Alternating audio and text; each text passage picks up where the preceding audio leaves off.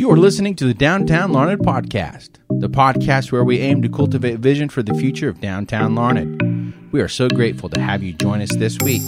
Let's get started. All right, guys, welcome back to the Downtown Larned Podcast. We are so excited to have you this week. I am riding solo. Jared, my partner, has left me out to dry, but thankfully I've got two wonderful guests. We've got Seth back. Seth McFarland with the Santa Fe Trail Center. Hope you enjoyed the last historical episode. We are with Carol Jankner. Did I get it right? That's correct. Okay. So Seth and Carol are going to be giving us some historical context on two specific buildings for downtown, 414 and 416. So either one of you, give us a little bit of a description of where those are at right now so we can get some context, and then we'll dive into the history. Okay.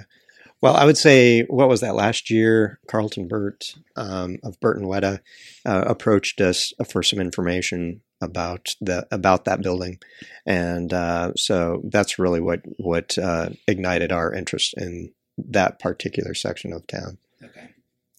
Yeah, and so we have some wonderful resources out at the Santa Fe Trail Center. We looked in the old panoramas from 1919 through 1976, which has a lot of advertising, so we could kind of follow the trail of these buildings. The original building for I understand it's called Rao's Bakery, not Rose Bakery. It began... And this one is Carlton Burt's building. Right, 414 Broadway. Okay, so for listeners, when you're driving down, you might not know which building that is, but that is the one with the poles right in the front right now. So, right. So he's one of the only ones that are doing right now the only one that's doing renovations on a building right now. So it's got balconies on the front of it. So that's right. As far as I know, the first building was a wood frame building, constructed about 1879 on that location. And it was the Casper Bakery. It was later purchased by Isaiah Rao and become Rao Bakery. And for a short time, it was also the Rao and Long Bakery when Rao's brother-in-law joined them. They had a watering trough and a well in front of the building that I think everyone's probably forgotten about. Nobody lives from that era. Yeah. The original frame building was moved just north of the courthouse where it became a carpentry shop. But for a short time, it sat out in the middle of Main Street while they constructed the brick building. Oh, really? So they picked up the wood building that was there. Right. Just moved it right on the street because right. they thought that was the best place for it. Well, so they could continue business. Mm-hmm. Oh, really? Okay. So what time frame were we looking there? How long was the wood structure there? Looks like until 1885. 1885. Okay. And we think that 1885 building was probably constructed of Larned bricks because Larned was known to have at least one brick company. Yes. And so Jared and I talked about that in our first episode. The way that you position that, it sounds like the 1885 building is not the building that's there today. That's right. Okay, all right. Well, that's interesting because we're pretty close we're pretty far south in downtown with this building. So that location, as you mentioned in the first episode, building started by the train tracks and moved north. So we're really talking about one of the older locations established, and that would explain the wood and then even a brick building. And now, has there only been one building since the 1885 building? Yes. Okay. They had a fire. Okay. Rao Bakery had a fire. They think it was probably the fault of the bakery because somebody didn't turn the oven off. Isaiah Rao also purchased a grocery store across the street. And so that he had several businesses. Most of them revolved around bakery businesses, restaurants or diners, and grocery stores. But his primary location was at 414 Broadway. Okay. So that was there. Do you know if there was any difference between the levels and floors in regards to businesses? Was the main floor a bakery, or was the whole whole darn thing a bakery? Early on, that would have been, when it was just the wood frame building, it would have been just a single story. Okay. It wasn't until that they started to do brick that you had multiple story. And the depth of the building, the early version did not go back very far. That first decade or so, it was kind of a shallow building. It wasn't until later that it looks like that they extended it back. I'm just referencing the Sanborn maps and those were produced about every decade. And so the best that I can tell, the oven actually was outside, and then later it was incorporated onto the inner part of the building. But the early, and you have to think back then that, these weren't electric ovens. These ovens were actually probably wood fired. Or coal. And so you would have wanted them out so that you weren't filling the building with smoke. And then also think, where's your wood supply? So a lot of that was probably being brought in on the railroad. Wow. That first brick building burnt down in the winter of 1913. So it didn't last too long then. 20 years. Yeah. It was rebuilt, and the building that was rebuilt on that spot still stands, although they did have another fire, in 1950 that did extensive damage to the inside of the building. And did Mr. Burt comment on the smoke-blackened bricks he found? I'm thinking he did. I can't recall, but I'm thinking he did. So 1950, we had a fire in the building. I'm sure. Well, I don't know our demographics on who listens to this podcast, but I'm sure there's somebody in the community who will probably remember that fire. But we mentioned it on that first podcast. So just the industry. I mean, there's every single industry at the same time back then, and fitting that it's going back to food. I think that's pretty darn cool. Well, and that if you want to go. If you want to talk about that, that's also what's interesting is that I don't know how many know that or have been out to the fort, but recognize that Fort Larned actually was the primary baker of bread for all of the forts in along the Santa Fe Trail. So your Kansas forts and then even your forts into Colorado and New Mexico relied on the bread being baked at Fort Larned. And so, we've got a rich history of bakeries here. Yeah. And then when you consider that Rao Bakery was actually at one time the longest running business in Larned. Yeah, 88 years, according to what I found. It's kind of interesting. In 1921, the name was changed to Rao's Sanitary Bakery and Confectionery. So what made it more sanitary is kind of my question. Yeah. I imagine there's some rumors going around, maybe of some dirty utensils, and you had to shape that up real quick. I'd imagine change the business name. They made a big deal about it, and there are even grocery stores down in the area that changed their name to the Sanitary Meat Market or the Sanitary Grocery, cleanest grocery in town. So I don't know if they rinsed their vegetables or what made them more sanitary, but they put up a screen door to keep the flies out, maybe. Yeah. They reopened the bakery that had been burnt in May of 1950 and had a grand reopening, but the Rao Bakery closed its doors for good in 1967. 1967. It was they called it Larned's oldest continuous enterprise at that time. It had lasted for 88 years. 3 generations of that family operated the bakery, and then there had also been a restaurant in there until 1909. So, with that being said, Isaiah Rao, it'd be interesting to know who's related to a Rao, because I don't recognize that last name, but I'm not all-knowing either. So, if you're related to any of the Raos, that might be some cool tidbit of information that they could tack on. I think there's still some descendants. I don't know that the name is still here, but I believe there are still some descendants from that. Because I mean, like Carol said, there were over 3 generations that operated that, which is pretty impressive. I mean, today you're lucky if a family business lasts more than a couple generations. Right. So, one point, going back to the Rao Bakery, one point I discovered in reading an article about the family was that one of their highlights was called Carnation Bread. And that was also in some of their advertising. And it was interesting because it was basically a carnation bread was after carnation milk, which was a condensed milk. And carnation milk came about in like 1899. So it was kind of a new invention, but it was kind of a lighter bread that was apparently very popular at the time. You can still find the recipe online. Really? But it was something that condensed bread. Well, a condensed milk bread. And so it was just kind of I would assume just kind of a curiosity. Or we've covered the history of 414 through where did we leave off? The fire about the late 60s. Yeah, late 60s. Mm-hmm. Okay. So, do we have anything else to add to 414 before we move on to 416? It did have a recessed entry at one time, like the big plate glass windows in the entry that was recessed. Okay. And that was fairly common, it seems like, from the old pictures that you gave me, Seth. Mm-hmm. A lot of those older buildings, the front of them and the columns were just that, columns where people could walk in. I wonder what the purpose was for that, why they didn't just go flush.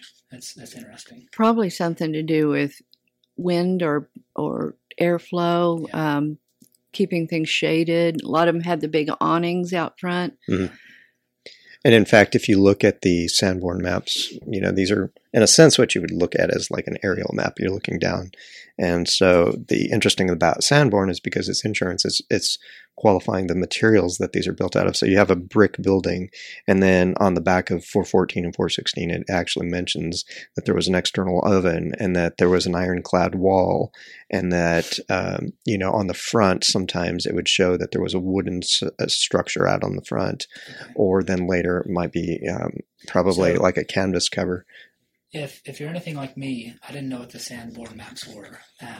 But Seth showed me back in the day, Sanborn was an insurance company. Is that right? Right.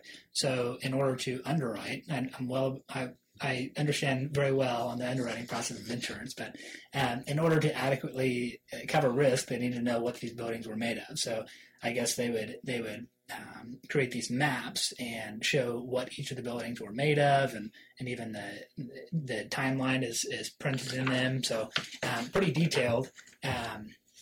But you could even within the building, you could say this wall was made of stone to be fire, protected. Mm-hmm. And okay, so it's that detailed. It probably, helped them to determine which buildings do they need to, or what insurance level do you need to provide? How much money we're going to charge. Right, yeah. Right. And they were color coded too. Mm-hmm. Okay. Yeah. So that pink meant brick and yellow meant one thing, and gray meant foundry. Right, or stone. So we're talking today about 616 and 614 No, Broadway. Sorry, 414 and 416. That's my dyslexia. We've got a lot of 4s and a lot of 6s in those. So 414 and 416 Broadway. So we just recapped 416, which is Carlton Burt's building that he's redoing right now. 414. Oh, good grief. Now, if that's not confusing enough. Okay, so we just covered 414, which is Carlton Burt's building. It was, for the longest time, one of the longest running businesses at the time, was a bakery. Now we're going to be moving on over to 416, which is just the building to the north, which I believe is being used as storage right now. But Seth, you were mentioning how these buildings are built together almost. Mm-hmm. And it's interesting because Larna just tore down those buildings to the south of the building that we're talking about. So it's just an empty lot right now if you're driving by.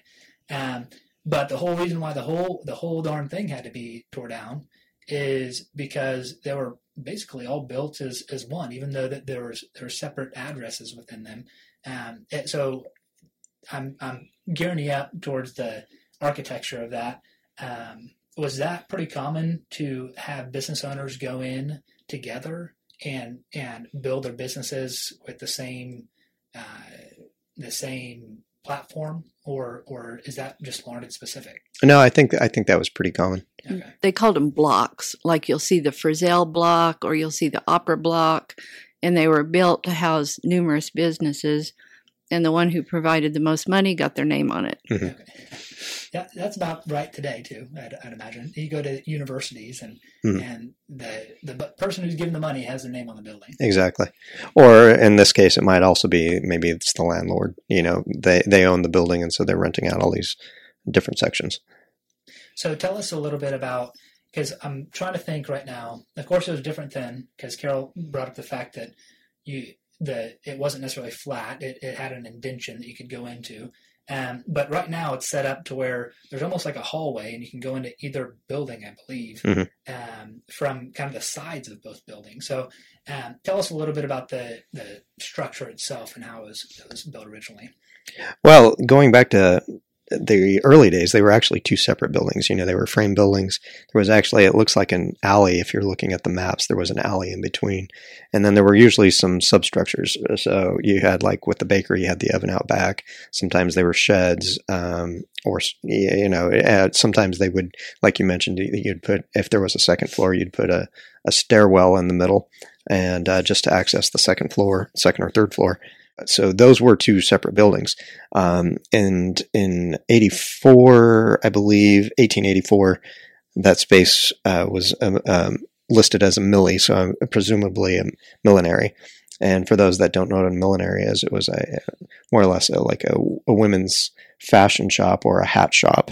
And so 1884, I'm trying to get back to my original date on the one directly to the south. Mm-hmm. So I believe the first wood structure was 1887 for Carlton Burt's building, and this one must have came up about 5 years later. So you see the progression. 79 was the first wood structure. Yeah, and I think they were probably built about that same time. And the wood would have been shipped by railroad from mills back east. At that point, we really just didn't have a lot of trees in this part of Kansas. So your lumber was being shipped from probably Missouri or eastern Kansas and by rail, and it was brought out. And so you could buy, these packages. And so they were pretty basic designs, and usually 1 or 2 story buildings, pretty simple. They probably didn't have basements. And that would have come later as the buildings progressed. And so, yes, 1879, I'm assuming, was probably the same date for 416. Okay. And then it's interesting because as you're studying the maps, you're starting to see how these businesses ebb and flow. And so, just a few years later, there's still a millinery, but then you see next into it, it's incorporated a notions shop. And so a notions shop was also kind of a quilting and sewing supply. Okay, so we had a bakery joint next to a woman's hat store. Is that what you said? Mm-hmm. Correct. That's very specific. Mm-hmm. I don't know if a woman's hat store would make it in Larned right now. But. Well, and yet you go right next door to that, and it's a harness shop. So they were, and a little bit further south there was a fruit stand. So they're just trying to occupy any space available. Yeah. And a lot of times your competition was across the street. You might have grocers across the street from each other. Or you might have jewelers or attorneys across the street from each other. So originally, women's hat shop, then it kind of morphed into a quilting shop as well? Correct. For a brief period, they were. It looks like they were selling notions. And so as I understand it, a notion shop would have been primarily like sewing supplies, probably quilting, probably fabrics. At that time, a lot of your clothing would have been, made locally or probably even at home. So, you were buying the materials rather than buying something that was pre-made. Okay, yeah. And then right after that, the notion shop was eventually replaced with a barber. And then the barber occupies the space where the millinery is. This is around 1899. By 1905, a tailor has moved in on the second floor. So this building's not as clear and cut as what the one next to it was. You probably had the Isaiah Rao, is it Rao? The baker, having a successful business, and not to say that the other one wasn't successful, but there's a lot more in and out, it seemed like, right next door. Mm-hmm. So you've taken us through, where are we at timeline-wise? With the you said a barber. When was that? The turn of the century? That was the turn of the century, yeah. Okay. And then a tailor opened upstairs, right above the quilting shop. Correct. So it makes sense that they would, and whether it was for ease or maybe it was a cheaper rent, I really can't say. And that's about where my records leave off that I have information on. Okay. But when you talk about these buildings originally weren't right next, butted up against each other. Mm-hmm. That's interesting because whenever I was looking at old pictures, or if you just Google, old Larned pictures, I don't know. If you Google enough to find pictures of the way Larned was, you do see these staircases in between the buildings that are just open to public, mm-hmm. which I think is so weird. In our day and age, you would never think about doing that, but we actually have some still today in Larned. There's boarded up. Mm-hmm. I've noticed. Mm-hmm. It's just an interesting concept of the trust that was established back then. Of I guess there was businesses on top of these main level floors, but it's almost like you'd worry about vandalism in those dark stairways these days, and just how society's changed. So. Well, and it existed back then too, the more things change, the more they stay the same. But, as these buildings are enlarged and become more permanent with whether they're brick or stone, then you do see those narrow alleyways disappear. You do see the stairwells for the most part, unless they're on the outer part of the block. Usually they're eventually enclosed. And so that way you can, access the upper level. Yeah. So that takes me back to your guys' research in itself. You mentioned a lot of your information came from just advertisements themselves and archives. Is that right, Carol? And we have some of the early city and county directories, okay, which if you're in a real estate agent really relies on those even today, because they not only give you a list of streets, city offices, buildings, but businesses, and then people's personal addresses, and later when there were phones, they gave your business, your home address, your phone number, what you did for a living, and who your wife was, which was never by her first name, but it was always Mrs. Rao or something. Sure. Well, what telemarketers would do these days to get a hold of that information. Mm-hmm. Mm-hmm. That's quite detailed there. Well, I want to thank you guys for your hard work. Of course, I've said it before, but we're working towards just unveiling a lot of these stories, these detailed stories, and man, it's incredible what has been, and I'm so excited for what's to come. As long as we continue to put focus on it. So there'll be more to come. I don't know. Do you guys have an idea of what buildings you're looking forward to next? Oh, I don't know. I think this whole district of town is just packed with history, and that's what I find interesting. So I don't know if I have necessarily a particular favorite, but we have so many longstanding businesses, whether it was the foundry across the street or I guess the next block up. Right. Well, if listeners have any questions or anything to add to this history in regards to 414 or 416 Broadway, we would love to hear it.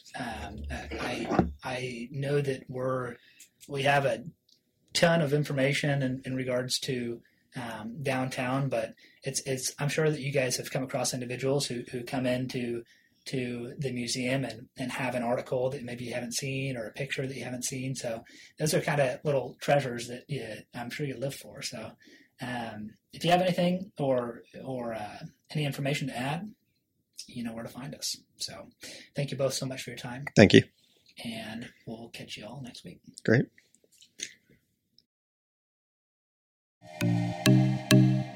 We want to thank you for joining us on today's episode of the Downtown Larned Podcast.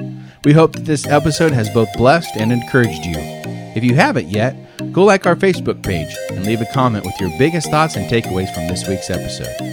Have a great rest of your week. God bless.